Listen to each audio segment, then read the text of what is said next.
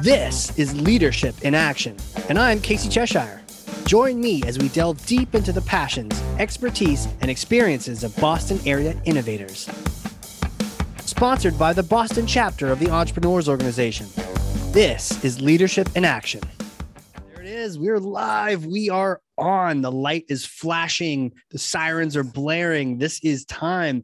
Another amazing episode, and I'm excited to introduce the guest today. He is a business leader, an innovator, and in my opinion, all-around total badass, logistics supply chain expert, graduate of West Point, where he then served as an infantry officer in the U.S. Army. And don't get me started about how badass the infantry is.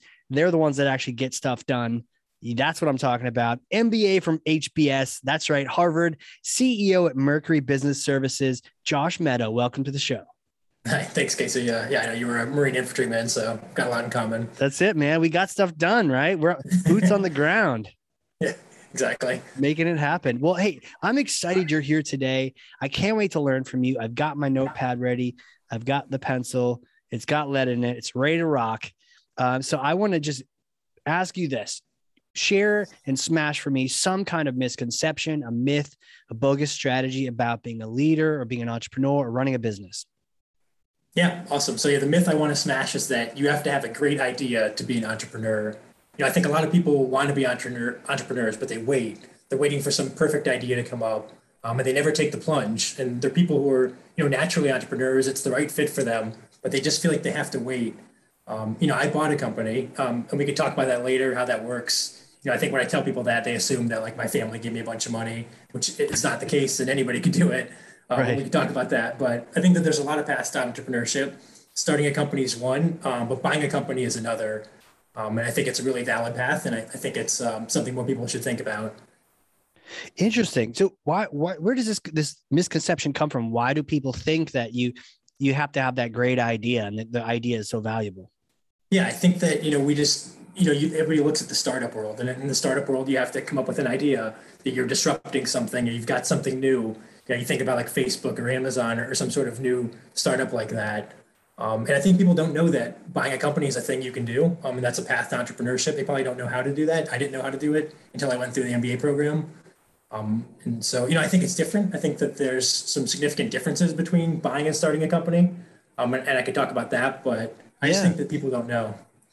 Yeah, they have no idea. Right. We're watching TV and it's like, oh, Zuckerberg did this thing. I guess that's how we all do it. And I think, before we get into the how, yeah, just the idea of how important ideas are. I think the cliche is that the idea, isn't really worth anything, but it's true that, idea was a dime a dozen for ideas, and, you can't feed your family with ideas. And I think people just wait. They think that, I want to be an entrepreneur, like some Mark Zuckerberg or Jeff Bezos, but they think that they have to wait till they have this brilliant idea that nobody else has ever thought of to pursue entrepreneurship. And it's definitely not that, because I'm here today to tell everyone in the CEO Boston community that I actually invented Uber. Well, at least I did a couple years before Uber. A friend and I were like, yeah, we should have an app that calls a taxi for you. That'd be cool. And then we're like, what should we call it? And we got stuck on the name. We're like, I don't know. And then we just never did anything. We didn't do any development, no software whatsoever. So guess what? I didn't actually invent Uber, but we had the idea. But the idea was worth, how much is that worth today, Casey? $0. So that idea was worth it. It's all about the execution, in the end. So I think people get trapped there. Tell me about the idea. You learned how to buy a business. I think a lot of us maybe have created them, but have also entertained buying them, but not necessarily know the steps. So what really goes into that? Yeah. So, the first thing is you got to kind of think about what you're trying to buy. There's some criteria I was looking for: a stable business that's been around for many years, has customers. I think that there's kind of like four differences, I should say, between like buying and starting a company. And I was looking for a lot of things that come with that. And then you spend as long as it takes to find the right company, something that kind of fits you, fits your strengths and fits the criteria you're looking for. And you've got to find someone who's looking for you to run their company. That's interesting. Right. Okay. Maybe we should even start with, I have questions on that, but that you have that list. So tell me that the comparison of buying versus starting, what have you seen the differences be? Yeah, I think there's kind of four key differences between buying and starting a company. So one, when you buy a company, you already have product market fit, right? So if you're a startup, that's all you're thinking about. What exactly is our product? Who exactly are our customers? When you buy a business, you come in and there already is product market fit. For 37 years, Mercury's had customers, and they've been serving them. So, it kind of takes your focus and allows you to focus more on how to improve what's already there versus trying to figure something out in the first place. Second, you already have a team, right? You're the founder of the company, or the previous owner has a team. They hired a team. They run the company. They know what they're doing. It's a huge difference than you coming in, starting a company and trying to figure that out. Huge, right? I mean, people runs on the people, man. People's everything. And having people who already know what they're doing is huge. I mean, you don't have to teach them. They've already figured it out. They know better than you when you're coming in. And third, you already have customers. So, again, you think about you're a startup. You're doing market research, trying to figure out exactly what we should do. What do customers want? We already have customers. So I was able to spend a lot of time interviewing customers, seeing what they need, why they use us, what we could do better for them. Okay. It's much more efficient for you to figure out how to better serve customers when you actually have them versus you trying to guess what some potential customer might want. Wow. And then I think another big difference is you're profitable from day one, right? So you're probably going to buy a business that's already profitable. Very different than in the startup world. You've got when you have a run rate and you're looking at your cash burn every day and how we can only, last 6 months at this rate and we have to raise more money. When you acquire an existing profitable business, you don't have to do that. Everything flips. Really, the biggest thing is don't break it. This thing's been running for a while. It's been working successfully. You don't want to come in and break it. And so it allows you to focus a lot more on how to improve the current system, how to, then grow it versus coming in day one and being really frantic at, we've got this run rate that we need to make sure, we've got enough money coming in to keep the business running. You don't have any of that. I can see how it's completely different. There's like two distinctly different adventures you're choosing to go on. Yeah. And I think that both are, entrepreneurship. I think, when you start a company, you've got to have that great idea and you've got to come up with how that's actually going to work and how you're going to serve your customers. But when you acquire a company, you're in the same shoes as you're the owner of a business.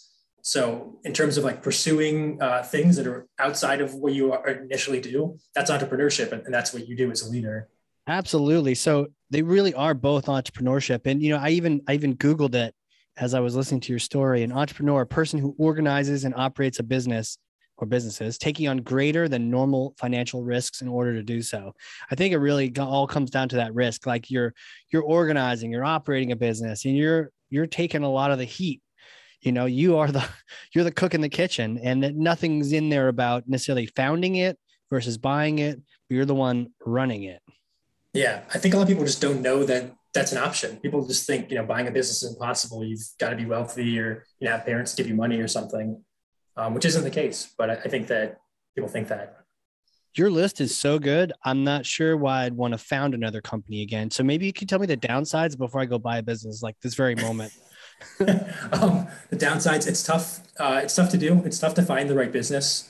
You've got to really know yourself pretty well. You've got to know what you're looking for. You got to find a company that really fits you and your strengths. And I think that's tough. I think that it's not easy. I spent about 19 months looking to buy a business. The business that I closed was my third LOI. I had two previous businesses that I signed LOI. It's a letter of intent. I went through due diligence on, and those ended up not working out. So it's not an easy process to search for and acquire a business. Could you talk us through that process and maybe, some of the ones that didn't work? I mean, you don't have to name any names, but just, what was that like? What kind of steps did you take? And then, describe even the LOI process. Yeah. So I decided I wanted to search for and acquire a business right after I graduated from business school. I was just in the Army before that.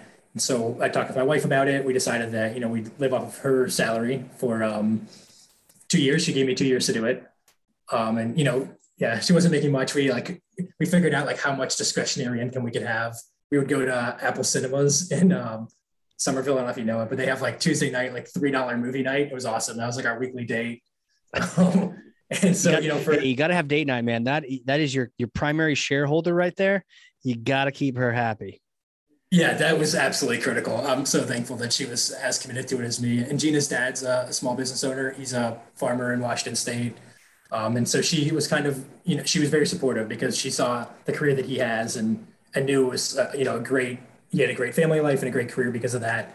And that, she wanted the same for us. So, basically I started off talking to intermediaries. There's business brokers who, if somebody's looking to sell their business, they go to a broker. I spent about 6 months doing that, just talking to brokers all over the US, looking at different businesses.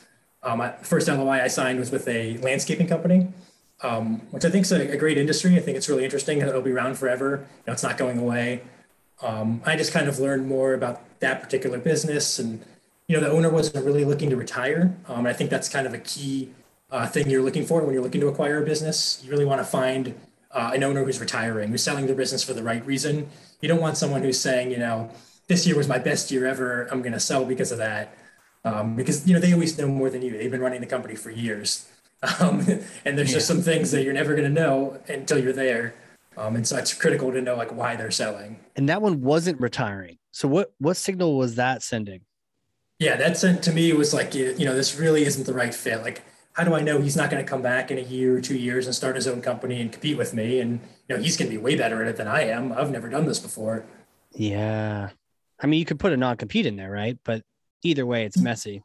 Yeah. Do I want to end up in court over that? And yeah, exactly. He takes the whole team over to the new place and you got to duke it out in court and ugh. Yeah. And it's got some of, the lemons problem. When you're buying a used car, whoever's selling it just knows way more than you do. So if they don't have the right reason to sell, they just know more than you do. You don't know what it is. Maybe there's some problem coming up in their industry or, some pending lawsuit or something you just don't know anything about. Yeah. And one of the things that's true. Yeah, one of the things I learned there too is, it's really critical that you find someone who's selling a business that you can really trust. Their integrity is absolutely critical because they know everything about the business, all of, the skeletons in the closet or the lack thereof. And you just got to trust them. And I found that was really critical. What were you getting kind of the weird vibe that not only were they not retiring, but you couldn't quite trust this process? That first one, yeah. And I had been looking for a company for 3 or 4 months. I didn't really know what I was doing. Yeah. So the problem was probably as much me as him. I think my offer, I didn't understand the details around reps and warranties and working capital and how that all actually works. So I think a lot of that was me learning more than anything. No doubt. Okay. So that one broke. I went back to searching for a business, talking to brokers. I found another company. This one was a printing company. And they had a great business. They had this geographic monopoly. They kind of bought up and taken over every printing business for a 200-mile radius, which I thought was, really interesting. They had this great niche. And yeah, again, I went out, spent some time with them. That was 2 owners. And I found that everything was reliant on them. They had no sales team. I went around their plant with them. Everywhere we went, they were correcting people. It's look, these guys have 20 years experience. I have no idea what I'm doing. How could I possibly come in and replace them? When they're doing everything. Wow, huge sign, man. And I love that you picked up on that. You walked around with them and they were correcting people, and that you would hope that you get to a business to a certain point that you have your people correcting your people or the system's correcting the system. But if you're the one still doing it, then you're right, man. It's dependent on you, and that reminds me of this is a very fraction of what you've done here, but I once thought about buying a little coffee shop at one of the ski resorts nearby that we always go to and get a little coffee and breakfast in the morning. And the owner shared he had told me, it just takes, half an employee to run this thing. No big deal. Part-time gals come in, it's all good. But when you look at he shared his, just some basic P&L with me. When I talked to the staff, you realize that he and his wife were in there all the time. So she was the baker. He was the back room cook. He was the short order cook. So it's not this thing only takes half an employee. It takes the owners, and they were completely involved. And if you bought this thing, now you become a short order cook too. So it sounds like you were getting these vibes, walking through the plant. Yeah, I think it's, really impressive when a business owner creates a business that's not dependent on them. That's not easy to do. Amen. Totally. It's really hard. And that's what I was looking for. Right. And the business I ultimately bought, the founder of the company, the owners, they did an incredible job building a team, creating processes. So it wasn't dependent on them. So, customer calls don't come into them. they're not the only ones who know how to do everything. So I think that's really rare and very impressive, and something you're looking for as a buyer. So tell me what the third and final one. What kind Yeah, what's that? Yeah, so I spent a lot of time just looking to find the right company, and I met the owner. He's in Boston. I was searching for Boston, so we went out and got dinner. Got a chance to meet him, and I think we just have a lot in common. We like see the world in a very similar way. I could tell that we just like carried ourselves in similar ways. And he has incredible integrity. I trust him, completely. And as I learned more and more about the business, I just learned how unique and interesting the business is, and how he really created this great system that wasn't dependent on him. It has a lot of potential, with an incredible team. And I think our average employee has been with Mercury for like 14 years. So as I started learning everything, I learned more about the company, who the customers were, the employees, everything. It just excited me. It fit my criteria. So that sounds so good, especially after all the other situations where it's like, I don't know. And then here it's like, man, it's almost like a blessing just handed to you.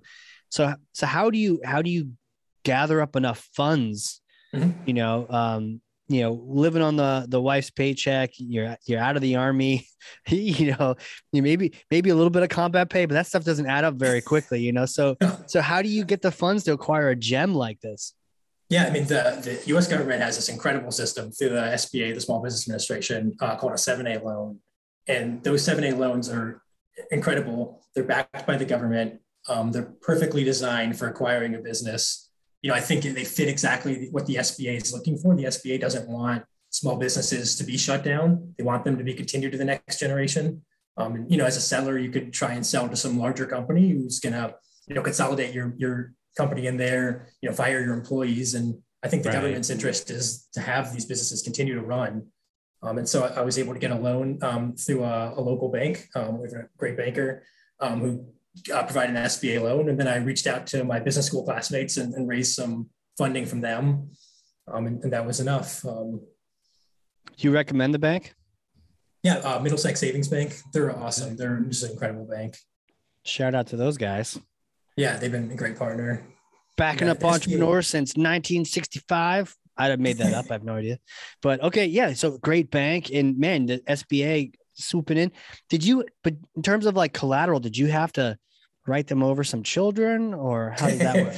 So you personally guarantee it. So that back to your point about entrepreneurship and taking risks, you personally guarantee the loans. So you've got to really believe in what you're doing. So there's some risk there for sure. Definitely. This is the risk podcast essentially, right? we talk about everything else, but that's what it really all comes down to, is we're all kind of walking that tightrope. Did you, if this is too much prying, let me know, but was it all on the bank? Were there earnouts and other ways? Because personally guaranteeing a substantial business sounds like a really scary thing. Yeah. I did a lot of diligence, and I learned a lot about the company. I talked to them for months to learn everything. So I felt really comfortable with it. I don't think earnouts are a good idea. I think that they often lead to conflicts. So I don't have an earnout. I think that's like I just don't think that's the best system for either party.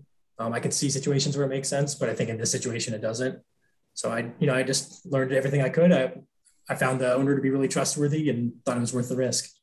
It's funny you mentioned that too, because we just had that episode with Glenn Grant. He was like, you don't need to do an earnout. So it's kind of cool that you guys actually, your ideas both mesh. And for those listening to this episode, go listen to Glenn's. And if you're listening to Glenn's, listen to this one. So not the earnout. Awesome, man. What was it like? Was there a transition period? How do you start at that? It's like, are you the adopted parent now? How do you get into that? Yeah, one of the good things there is that I was an Army officer beforehand, and 3 times I took over a platoon that, was already there. So it wasn't like a new situation to me, but, there's a coffee shop across the street. The owners told all the employees one at a time. They came over one at a time. I met them. So it was like a stressful situation. I tried to, I know everyone's first thought there, they hear their business is being acquired. They think, what about my job? So I tried to make sure it was very clear that nothing's changing. I'm excited to learn from you. I know that, you've been here for years. I haven't. I know you know what you're doing, and I'm just here to learn from you.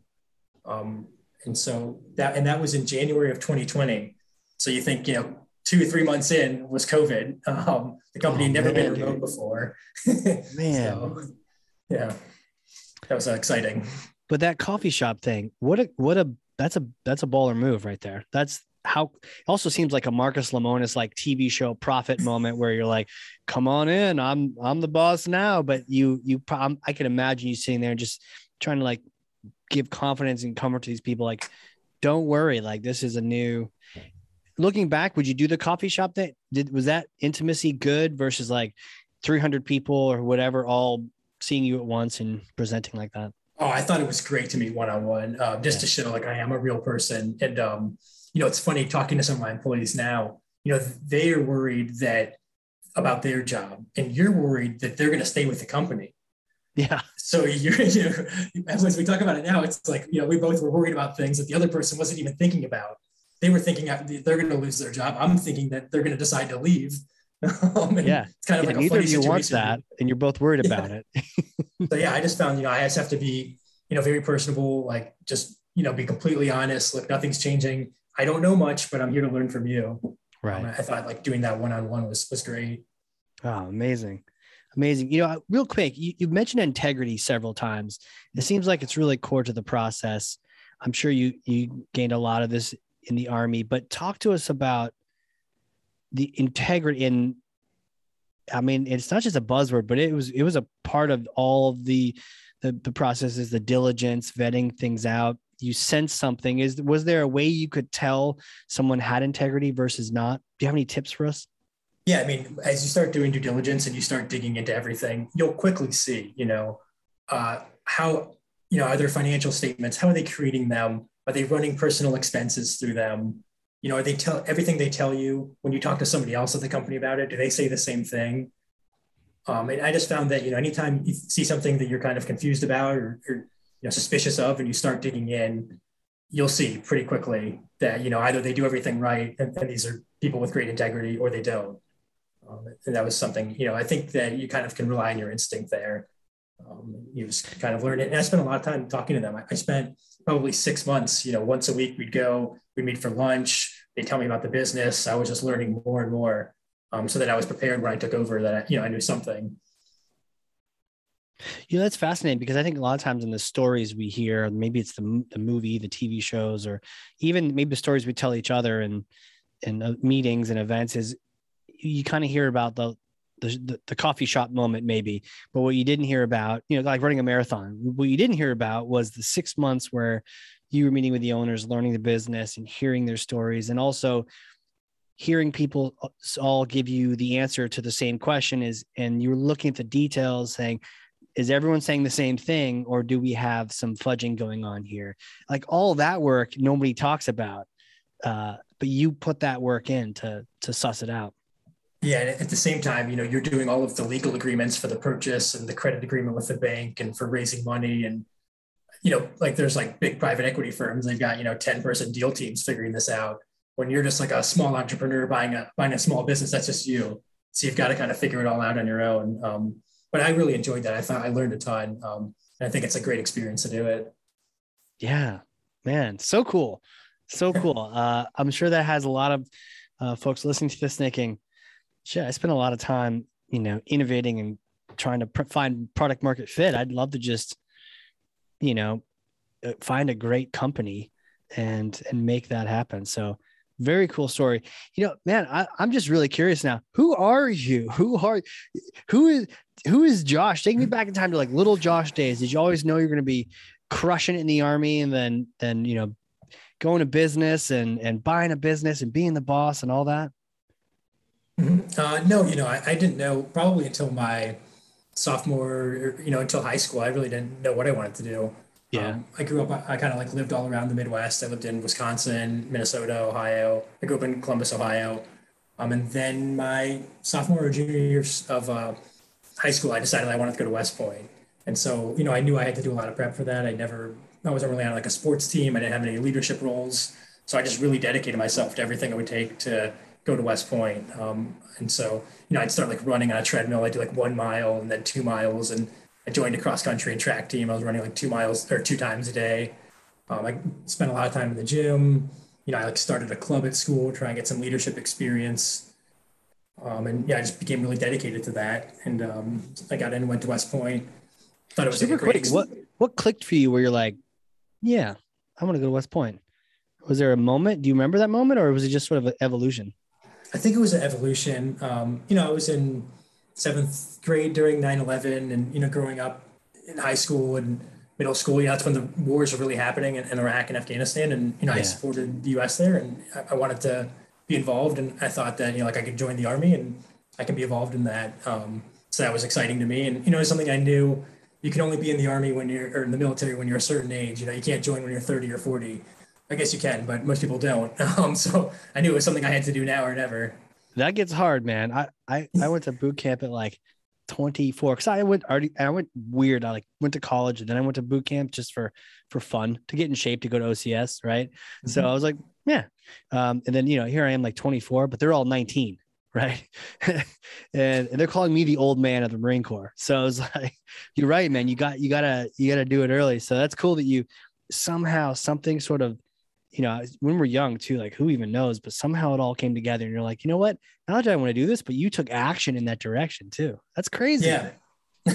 Yeah. I knew it'd be really challenging. And I've always kind of thought that, I'll try and find whatever the hardest thing is to do and I'll do that. And hopefully I'll be successful. Yeah. It sounds like it, right? Because after that, then you're like, let me see. Let's get into Harvard. and then after that, hey, let me buy a business, which after I've now learned is a pretty damn hard thing to do. But man, when you do it right, you really, so that's amazing. And had you thought, maybe be in the army for the rest of your life or do a lifer thing? And at what point were you like, cool, did my time, served my country, got back at Osama. What's next? Yeah, I mean, when I was at West Point, even when I was like in my first couple of years in the Army, I definitely thought that I would spend a career. Yeah. And I got to, my first like leadership role in the Army. I was a platoon leader in Afghanistan, like a rifle platoon leader. That's like the most fun job you can have as a junior epitome of it, right? That is the officer position that kicks the most ass, commands the most respect. You can't hide anywhere. Yeah. And I knew so after I did that, I kind of thought like, am I ever going to have as exciting of a role as this again? And then I did, I had two other leadership roles in the Army, but I just kind of saw that, the wars were dying down. And, again, that first role was awesome. And I just don't know if I'll find something again like this in the Army. I think I'm an entrepreneur at heart, and I was just looking for the next challenge. And I knew that business. The next challenge, right? Absolutely. Otherwise, you're going to be stuck on some fob somewhere, security, platoon, and what are we doing, right? Yeah, I wanted to find something hard. Yeah, the next challenge. That it seems like a thing, right? The next challenge. Are you still in the challenge, or do you need more? Do you need people to reach out with more challenge? Or are you good? No, running a small business is challenging. There's a lot, so I feel very challenged. And we're growing as a company, and I know that there'll be newer and newer challenges that come up as time goes on. Growth just creates challenges. Yeah. So to me, that's really exciting. I feel very challenged. Well, I have a hypothetical question for you. So I may or may not have a time machine behind my house in Nashua, New Hampshire. Maybe not. It might be covered with a tarp, out back. So we get you come up here, we get some beers, we go use the time machine, right? It takes you back in time to a few days after graduating West Point, a few days just in case there's a celebration, right? And you get to go meet yourself back then. What kind of advice, what kind of recommendations, what things would you tell yourself if you could have a little short conversation? Yeah, there's probably a lot of things, but I think the biggest thing I'd say is, I to advocate for myself. One of the things when I was like a junior Army officer, I wanted to go to this like special forces type unit. And I told my boss about that. And, he said, and when I was deployed in Afghanistan at the time, he said, okay, no problem. When we're back, we'll let you apply. And so I kind of just like trusted that and waited and let other people advocate for me.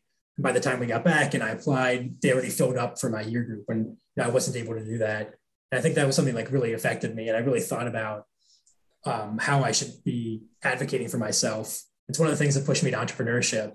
I think people have that if they work at like a large company for a long time and, you get passed over for promotion. I think things like that happen and they just push people to entrepreneurship where they say, look, I'd rather work for myself. I think I can do the best that way. Yeah.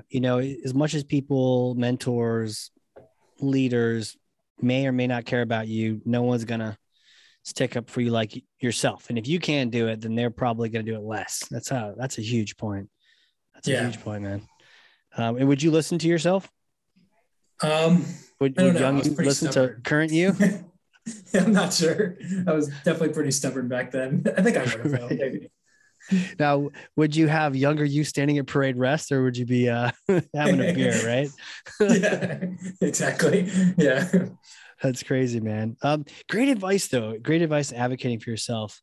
But tell me about what you're up to lately. When you're not crushing your business game. You keep it fit. You mentioned rock climbing out west, but now you're back east. So what have you been doing for fun lately?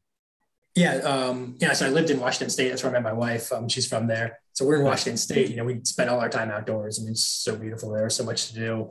God, it's Um, amazing, isn't it? yeah, it's really nice. Boston's nice too, but it doesn't have the mountains, or at least that's Yeah. close by, and Yeah, it's there's an different. element of wild to Washington, right? Like I remember my parents moved out there for a little bit, and behind the house there was this cliff you could climb down, and then there was just like wild woods and then some raging river going through it, like out of some movie.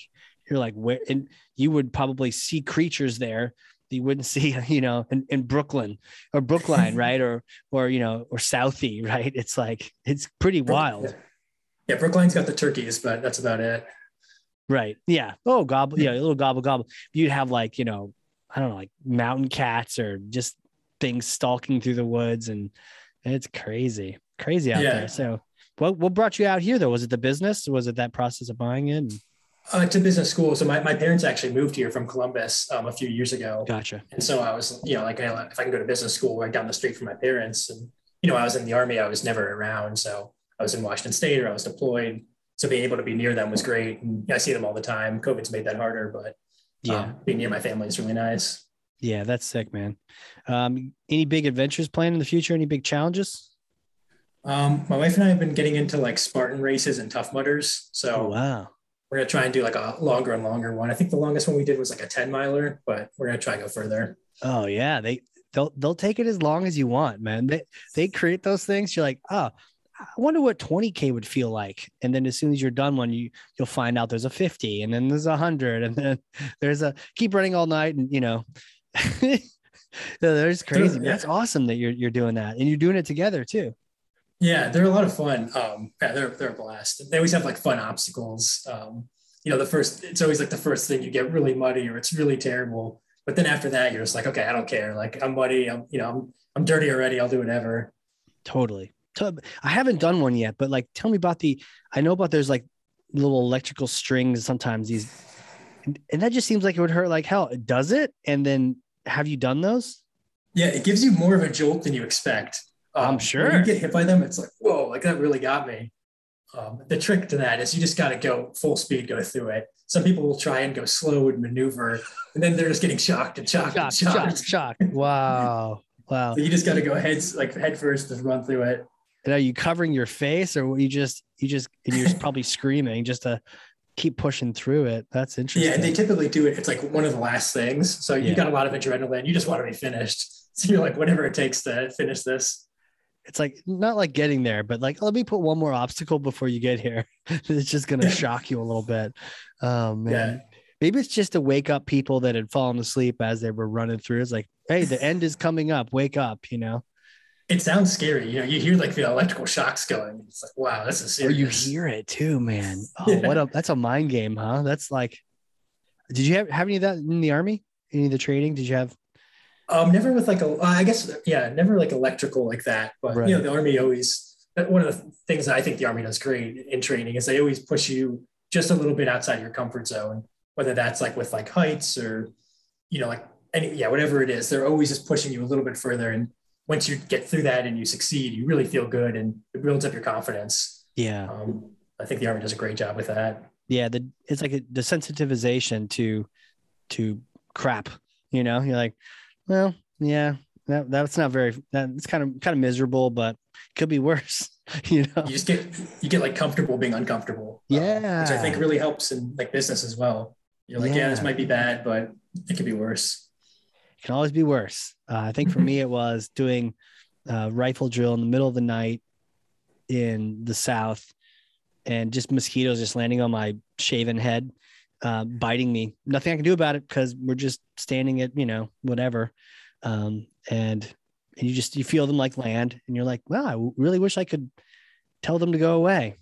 They're having a little feast. They're having like one of those little all you can eat buffets on your head. And meanwhile, you're trying to get some maneuver correct and somebody's messing it up somewhere, right? That's forcing you all to keep doing it. That sounds terrible. Yeah. I always found like anything cold was really awful. Like, you just like go numb, and that's just not fun. Cold is not fun either. I agree, man. Well, hey, where can people connect with you? They want to reach out. They just want to connect, fellow CEO or entrepreneur, or even someone that heard your story. They just want to, what are some good social platforms? Yeah. So, you can find me on LinkedIn. I'm pretty active on LinkedIn. My company website is shipmercury.com. Okay. And, people could reach out to me anytime, LinkedIn, about, whether you have a question about shipping, want to talk about shipping or logistics, or if you want to talk about buying a company, entrepreneurship through acquisition, I'm happy to help. Yeah. Real quick. Tell us about the shipping logistics and who can you help and how do you guys help them? Yeah. So Mercury's been around for 37 years now. So we've been around for a while. And, we're a shipping company. We focus on 3 segments. We have healthcare, life sciences, professional services, and then hardware technology companies. And we kind of think that there's like 4 things people want out of their shipping. We've tried to build a company around that. So we think, first is responsiveness. If you have a shipping issue or a shipping question, you want a real person to talk to right away. And so that's something we offer. We have no 1-800 number. We've got an experienced team. We answer the phones right away. We track our response times to email, and we respond very fast. So that's the first thing we think people want out of their shipping company that we offer. Second, we think people want value. Nobody wants to overpay for their shipping. Right. And so we do so much shipping volume that we get really great rates from all the different carriers. We pass that on to our customers, and we have, no added fees. There's no like monthly contract. People don't believe me about that. They think like there's no way we can offer better service and lower pricing, but we often do. Third, we offer guidance. Some shipments are really simple. You're shipping like an envelope through FedEx. That's pretty easy. If you're shipping a box of, frozen reagents to, Germany, that's not going to be as easy. And we've got an experienced team that helps out. We answer questions. We help with customs documentation, any questions that people have. And last, we offer a comprehensive solution. So we are a single point of contact for all of your shipping, whether that's like express package shipping through FedEx, UPS, DHL, same day couriers. We have a network of same day couriers throughout the entire US. We have like a network of what's called local cartage agents. They do like inside deliveries for medical devices all over the US. We've got an international network of cold chain agents. So we do a lot of dry ice replenishment shipments. You have some sort of like box with some sort of sample that's frozen on dry ice. It gets shipped somewhere. When it's in customs, it can get stuck and the dry ice can sublimate. It gets destroyed. And so we've got a local agent there. We prepare the paperwork. They can go in. They can replenish the dry ice. So we've kind of got those 4 things that we offer: responsiveness, value, guidance, and a comprehensive solution. And I hear you on the medical, like you definitely can't, you don't have your Uncle Bob shipping reagents and biologicals. And, but you mentioned the professional services, which caught my attention. Now, what do you do a lot of shipping on the pro side, services side? Yeah. Originally it was like we'd serve law firms. Law firms have original documents that they need signed. So that was really important. There's still more original documents than you think, or documents get sent somewhere. They have to get returned somewhere and signed. We do a lot of laptops. That's a really common thing now, especially during the pandemic. So, an office manager who's got to send a bunch of laptops to their employees or retrieve laptops from employees who've moved on. We do a lot of trade show shipping. So those are some of the more common, or swag. That's another really common one, like new employee swag. You might have a bunch of kits you send out. We manage all that. We make it really easy. Can we like have all the swag at your place and then just send a request and then it goes off to them? Kind of simple. Yep, that happens. Or, or people would just say, hey, I've got these 100 boxes. They have to go out to these 100 addresses. We send a courier, we pick up all 100, bring them in, label them, send them out. We proactively track every single shipment we do so that we know if there's problems before our customers know, and we solve issues and reach out to them. So it's kind of another thing we do for our customers. Sweet, man. I did not have any contacts. We do a lot of marketing and trade shows and whatnot, and have not had a shipping contact or anyone. No, personally. So I'm great to have met you, and hope, people listening now have someone they can think about next time they want to ship something, especially in those use cases. Cool stuff, man. I appreciate you being on here. Yeah, thanks for having me. It's been fun. Yeah, absolutely. I mean, it's been great. I've learned a bunch. And for those people listening, if you've learned something, share this with someone else. That's how you become a thought leader, is just taking one piece of data and sending it out to two people. And that's how you spread the word, get other people listening. And who knows, some of the people listening to the show might end up on the show soon enough, all that good time. So Josh, thanks again, man. I appreciate it. Yeah, thanks, Casey. All right, everybody. This has been Leadership in Action. We will catch you all next time. Leadership in Action is sponsored by the Boston chapter of the Entrepreneurs Organization. As the world's only peer-to-peer network exclusively for entrepreneurs, EO helps transform the lives of those who transform the world.